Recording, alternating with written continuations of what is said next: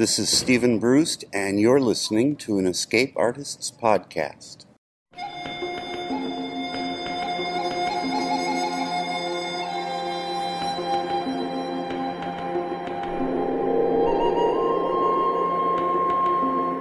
PodCastle, Episode 447, for December 2016.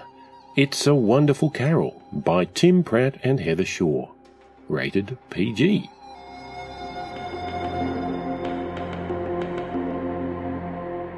Hello and welcome to PodCastle, where reality busily arranges gifts under a tree, whilst fantasy whispers of other and better times. I'm your host, Graham Dunlop. Well, it's that time of year again, folks. Yes, Christmas, where it's full summer, and Christmas Day is expected to be a balmy 28 degrees Celsius. And of course, on such a hot day, what's the best festive meal? Why, a roast turkey, of course, with all the trimmings. And that's what I'll be having when I visit my family in Sydney. I don't understand Australians sometimes. Well, that's down my side of the world. Where you are, it's likely to be a little cooler. Oh, the weather outside is frightful, but the fire is so delightful. And since we've no place to go, let it snow, let it snow, let it snow. Ah, carols, turkey, tinsel, tradition. One of my traditions this time of year is to watch the greatest Christmas movie ever. Yes, you guessed it, a movie full of laughs and good times and one-liners and gunfire, crazy villains and plenty of action. Die Hard. Now I have a machine gun. Ho, ho, ho. Yippee-ki-yay, melon farmer. That's right, I said melon farmer. All of which has nothing to do with today's story except, perhaps, for the thread of tradition. And here at PodCastle, you know what that means. Today we present It's a Wonderful Carol by Tim Pratt and Heather Shaw. And this, of course, my friends, is a PodCastle original. Tim Pratt lives in Berkeley, California with his wife Heather and their son River. His fiction and poetry have appeared in the Best American Short Stories, the year's Best Fantasy and Horror, the Mammoth Book of Best New Horror, Strange Horizons, Realms of Fantasy, Asimov's, Lady Churchill's Rosebud Wristlet, Subterranean, and Tor.com, among many other places. He won a Hugo Award for Impossible Dreams in 2007 and has been nominated for a Nebula Award, Stoker Award, Theodore Sturgeon Memorial Award, a couple of Galactic Spectrum Awards, a Scion Award, a Scribe Award, and 2 Ig Notice Awards, among others. In 2004, he was a finalist for the Campbell Award for Best New Writer. Find him online at timpratt.org or on Twitter at timpratt. Heather Shaw is a writer, editor, bookkeeper, and Lindy Hopper living in Berkeley, California, not surprisingly, with her husband Tim and son River.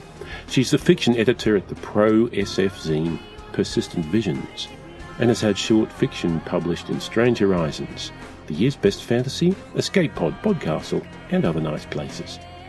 She's been a featured author at the SF in SF Reading Series in San Francisco, and read her poetry in front of disgruntled grunge concert goers at Lollapalooza, back when that was a thing. Your narrator is Dagny Paul. Dagny is a teacher, writer, failed artist, comic book geek, and associate editor and occasional host of our sister podcast, Pseudopod. She lives in the middle of nowhere, Louisiana, with her husband, son, and cat. Pseudopod ran a story of hers as episode 505, There Is No Road Through the Woods. You can find Dagny on Twitter at DagnyPaul. Links will be in the show notes.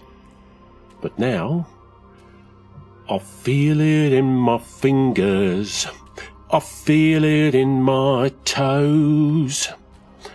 Christmas is all around me, and so the feeling grows. And speaking of Christmas jingles, enjoy the story. It's a Wonderful Carol by Heather Shaw and Tim Pratt. Who the hell are you? The man is standing in my walk-in closet, except he's not. He's also standing at the foot of my bed, and he's sitting in my window, languid like a pampered cat. Everywhere my eyes go, there he is. He's so beautiful, my teeth ache when I look at him, like I just bit into a piece of cake that is too sweet to taste good. Then he speaks, and my ears shiver in a glorious golden oral bliss. I'm your muse, Colleen. I want to scoff, deny his existence, refuse to believe him. But I do believe him. His voice rings truth like a perfectly tuned fifth. Yes, that's my muse standing there beside me, and sitting beside me on my bed, and flipping through the sheet music on my vanity chair. Damn, my muse is hot. He smiles and the room lights up rose gold in a way that warms me from the inside out. Yes, Colleen, you have one of the very best muses in the business, if I do say so myself. This time his voice is mellifluous, like he's the best soloist in a choir of angels. He's a baritone, but I have no doubt he could hit the mystically low bass notes of the opening of Mahler's Second Symphony, or the clear highs of a Wagnerian Heldentenor. So, this isn't a new assignment for you, right? I mean, you've always been my muse? He grins the self-satisfied grin of someone who's on top of the world and striking a pose there. Right. So you're the bastard that's responsible for Jolly Bells. His perfect forehead wrinkles a bit. I let out an involuntary sob as the rose gold light flickers, and I'm hit with an overwhelming emotion I can't name. That was you. It's all you. I provide the inspiration. You decide what to do with it. Great. So it's all my fault. I sigh. I try to look away from Mr. Golden Muse, but he's everywhere I look, even behind my eyes when I close them. So, to what do I owe this in-the-flesh visit? Well, it's about that thing. What thing? Jolly Bells. Of course it is. Everything's about the Jolly Bells. That's what I'm talking about. Your attitude, it's... What? I'm not grateful enough about it? It's not that, exactly. It's your dissatisfaction. If I'm supposed to be satisfied about Jolly Bells, I'd rather be artistically frustrated, thanks. I'm here to address that frustration. I perk up at this. You can fix it? You can make it so I'm no longer the Leonard Nimoy of the composer set? I think about him a lot. He was a photographer, a writer, a drama teacher, but all anybody remembers is pointy ears, a goofy hand greeting, and Ponfar. My muse cocks his head adorably. You're in more of a Sir Arthur Conan Doyle situation. Sure, everybody knows Sherlock Holmes, but there are fans who recognize his other work. I shake my head. It's really more like poor Bobby McFerrin. The man's an astonishingly capable and insightful musician and composer, but he'll never escape the shadow of Don't Worry, Be Happy. Is that so bad? People love that song. It makes them happy. So? Corn syrup makes people happy. Reality television makes people happy. And sure, that's fine, but I'm an artist. You can fix this, right? It's not just that I've spent the last 30 years hearing Jolly Bells from November 1st through January 1st every time I turn on the radio or go into a store. It's the fact that whenever I write anything else, people compare it to Jolly Bells unfavorably, or ask when I'm going to write another Christmas song. You're a muse. You're magic. Can't you, edit reality? Perhaps. But first I need to show you some things. Like what? Have you ever seen It's a Wonderful Life? Hello, I am alive. Of course I have. I hate that flick. Oh, well, it's a useful illustration in this case. You're going to show me what the world would be like if I'd never been born? No, I'm going to show you what it would be like if you hadn't written Jolly Bells. Huh. I'm trying to decide how I feel about this. Mostly curious, because who doesn't want to see an alternative reality version of their own life, when the walls of my bedroom fade out and I'm standing instead beside Mr. Muse in a concert hall. Whoa, is this... Shh, it's starting. Mr. Muse nods toward the stage as the conductor approaches the podium. The audience immediately quiets and applauds politely as the conductor does her little bow.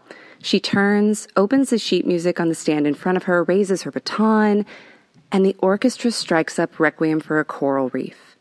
My Requiem for a Coral Reef, which I'd written just last year. The piece I am the most proud of, the one that should be making my name in the classical music world, but instead is being compared to Jolly Bells with an air of disappointment. Requiem for a Coral Reef isn't an easy piece. It's dark and emotional and wrenching, but it's good. And I'm hearing it played by London Philharmonic Orchestra in the Royal Festival Hall. I hold my breath when it's over. The orchestra did an exquisite job with the difficult piece, and silence stretches as the audience holds its breath with me. Then the place explodes in applause and cries of, "Bravo!" The conductor bows. She holds her hand out to the orchestra as they stand and nod their heads, accepting the applause. Then she gestures to a woman sitting in the front row. I see myself stand and turn to the audience, smiling so hard both dimples are showing, and I bow.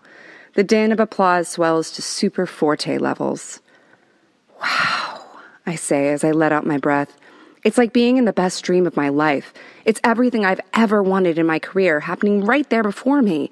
Yes, please, I'll have this reality now. Then they play the next piece, and it's the one I've been working on, struggling with for months now. I stand up straighter, bouncing on my heels a bit in excitement. It almost feels like cheating as the orchestra plays past the clever run of triplets that I can't quite figure out how to follow, a spot in the piece where I've been stuck for months. Oh! I can't help myself. It's such a relief to hear how that part resolves, after all the not quite satisfying attempts I'd made over the past few months. After the piece concludes, I turn to the Muse again. "You've been holding out on me." He shrugs, a movement more elegant than any prima ballerina's. "I've learned it's more satisfying for the artist if they experience some struggle. It's all in you, anyway. I only help it along. I'm a dowser. I point the way to the wellspring, but the source is inside you." I snort. "Next time, help it along a little faster. I've lost sleep over that bit." He just smiles mysteriously. "Would you like to see where you live?" It's my turn to shrug. I'd rather hear this next piece. I think it's going to be one I haven't even started yet. "Yes, well, let's preserve some mystery, shall we?" The walls of the Royal Festival Hall fade out, and they're replaced by the 4 walls of a Victorian mansion. Ooh. This room is a parlor with dark red walls, but I can see through the open pocket doors to the formal dining room, where the deep blue walls provide an elegant backdrop for gleaming dark furniture. This is my house? Mr. Muse smiles and nods at the sound of footsteps running down the stairs. 2 kids, a boy and a girl, around 7 or 8, burst into the room. The little boy stumbles on the bottom stair, and his big sister catches him before he faceplants into the beautiful wooden floor. "Careful, Bartok," she says as she sets him on his feet. Oh. I'd always wanted to name my son Bartok. The little girl is Hildegard. I don't even make it a question. I know. I named her after Hildegard von Bingen, just like I'd always wanted to. These are the kids I never had. Yes, Colleen. Mr. Muse looks sorry for me. These are the children you would have had if you'd never written Jolly Bells. Then Brandon Hines walks in from the kitchen. I married Brandon? My college sweetheart, the love of my life, the guy I never quite got over. I always felt foolish for carrying a torch for so long. In those brief intervals where I bothered trying to date, no one else could ever measure up to the standard he'd set. Yes, Colleen.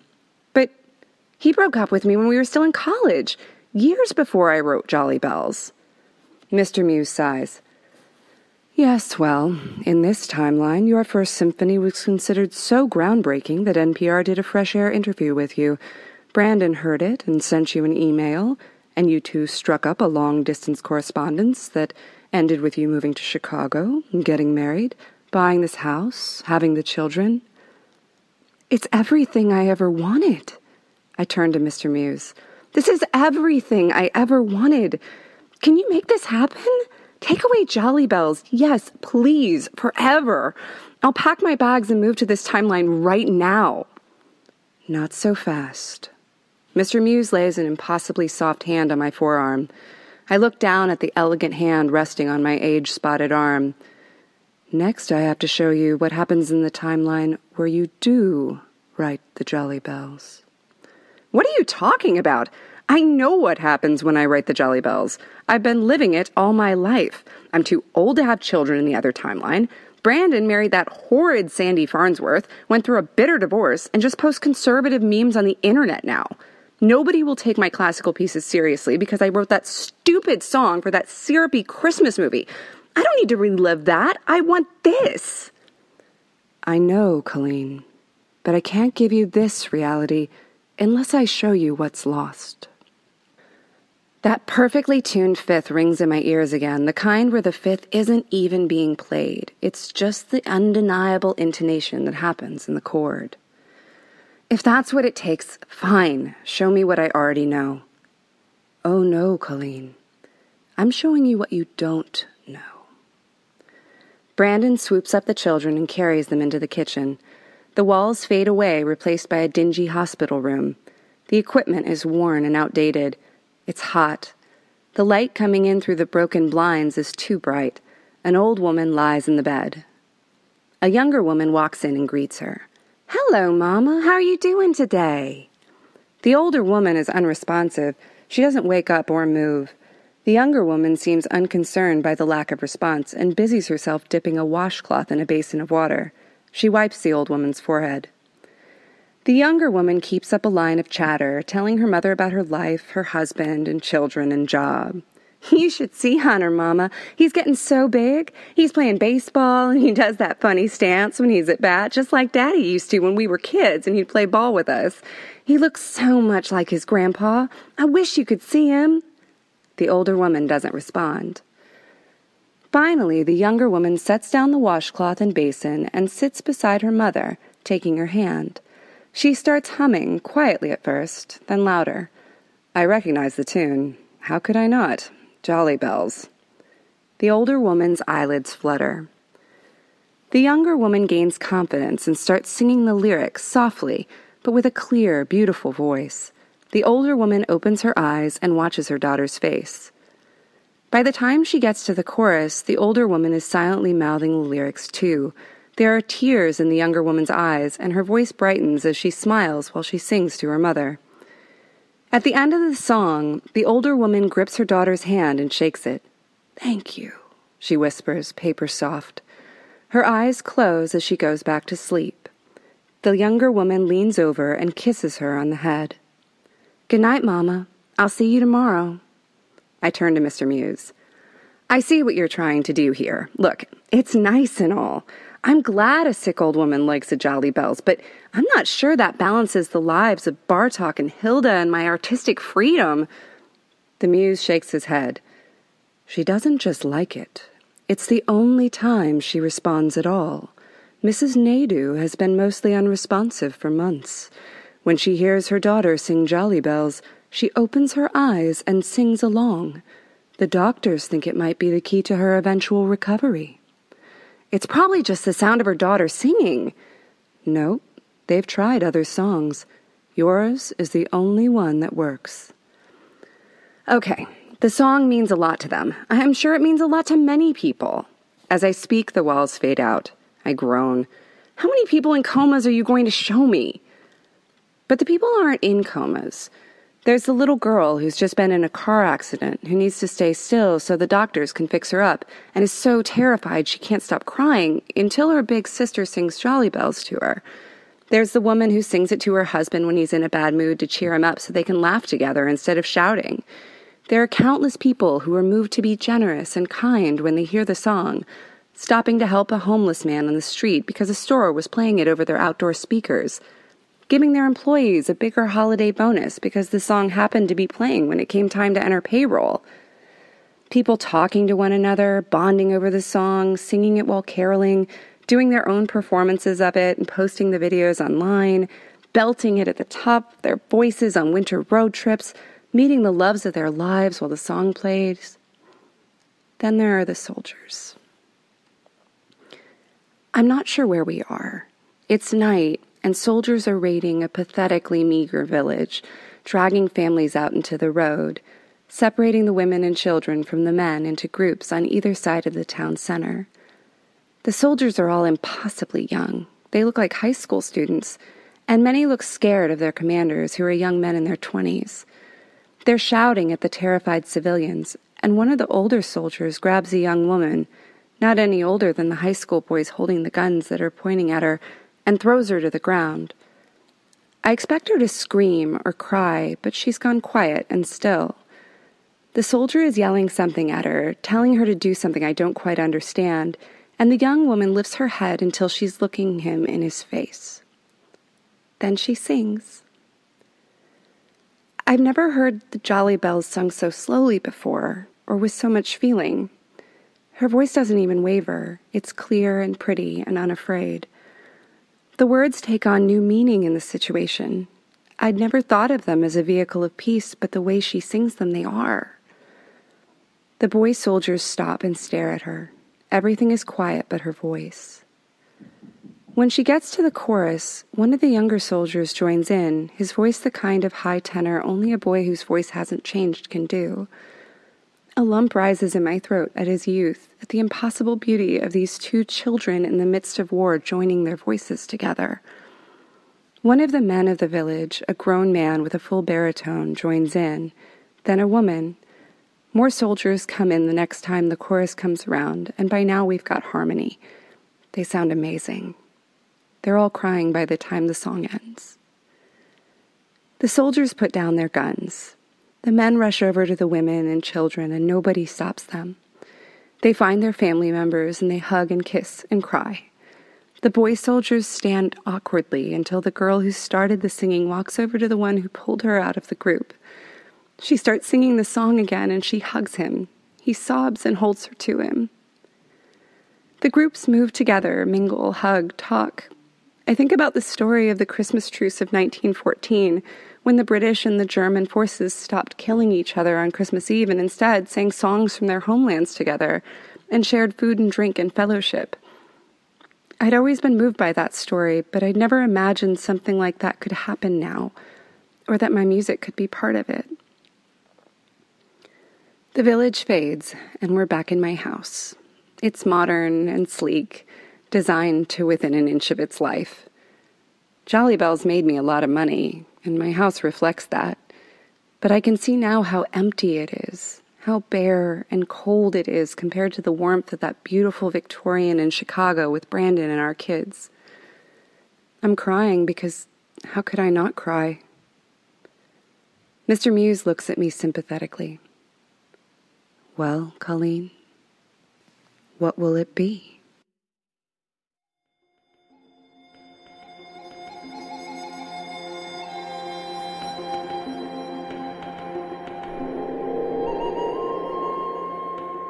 And welcome back. I'm going to let the story speak for itself and move straight on to feedback, provided for you by the inestimable Khalida Muhammad Ali. Over to you, Khalida. Salam, good people. This is Khalida Muhammad Ali, assistant editor over here at PodCastle. Hope you've all been well. Feedback this week is for PodCastle episode number 436, which was our flash fiction extravaganza Elements. Here we were gifted with 4 sweet shorts in one: Gaps of Joy and Not for Love by S.B. Divya, Green Girl by Erica Rupert, Dragon Fancy by Lee Wallace, The Seventh Year by Alexandra Balassa. Devoted 135 said this: Themed Flash, Shiny Smiley. Gaps of Joy and A Not for Love. This was heartwarming, and I really enjoyed the magical element. I would love to be able to give and receive love as needed. Green Girl. I found this one to be pretty disturbing. She didn't even consider what he would want. Dragon Fancy. Definitely my favorite of the bunch. Was chuckling at the first recorded dragon horde barter. The Seventh Year. Evocative. And a bit pessimistic, though it's probably more realistic than pessimistic. Jethro's Belt was divided. 3 of the 4 didn't connect with me, but Dragon Fancy by Lee Wallace made it worthwhile. I am not a dragon fancier or a cat person, but this was a truly and masterfully twisted thing. Great pairing with the narrator, too. Love the reading. Like Devoted 135, Unblinking offered up individual commentary for each tale. Gaps of joy and a knot for love. I like the premise here, that one can profit from making children happy is a cool magical system, and I appreciate the family element here. Green Girl, disturbing and evocative. Dragon Fancy. This was my favorite of the bunch. I liked all the details about the dragon show and the different kinds of hoards that dragons could keep. The hoarding cats especially was funny, and I liked the element of the book hoarder and the cat hoarder making a swap. I can see how those particular hoarders in particular could build a symbiotic relationship. The 7th year. Is this related to the 7-year itch? Smiley, good story, high stakes, good ending. Thank you, Devoted 135, Jethro's Belt, Unblinking, and everyone else who stopped by to comment. Keep coming back to let us know what you think of our stories. I, for one, love hearing your varied, intelligent, and thoughtful comments about the stories we produce. For those of you who didn't leave a comment this time, I sure hope you'll jump into the fray on the next go-round by visiting the Escape Artists Forum at forum.escapeartists.net. We would love to hear your thoughts. Well, that's it for now, but we'll be back next week. Hope to see you there. Peace. Thanks, Khalida. And so ends another PodCastle holiday story. And it only remains for me to say, on behalf of all of us here at PodCastle, that we wish you the very best of the holiday season. Celebrate happily, keep well, stay safe, and enjoy the season. We will, of course, be back next week with a new story. Until then, this is your host, Graham Dunlop, reminding you that his voice rings truth like a perfectly tuned fifth. PodCastle is a production of Escape Artists Incorporated. It's released under a Creative Commons Attribution, Non-Commercial, No Derivatives 4.0 International License. Share it all you like, but don't change or sell it. Our theme music is by Shiva in Exile. To find out more about them, check their website at www.shiva-in-exile.de.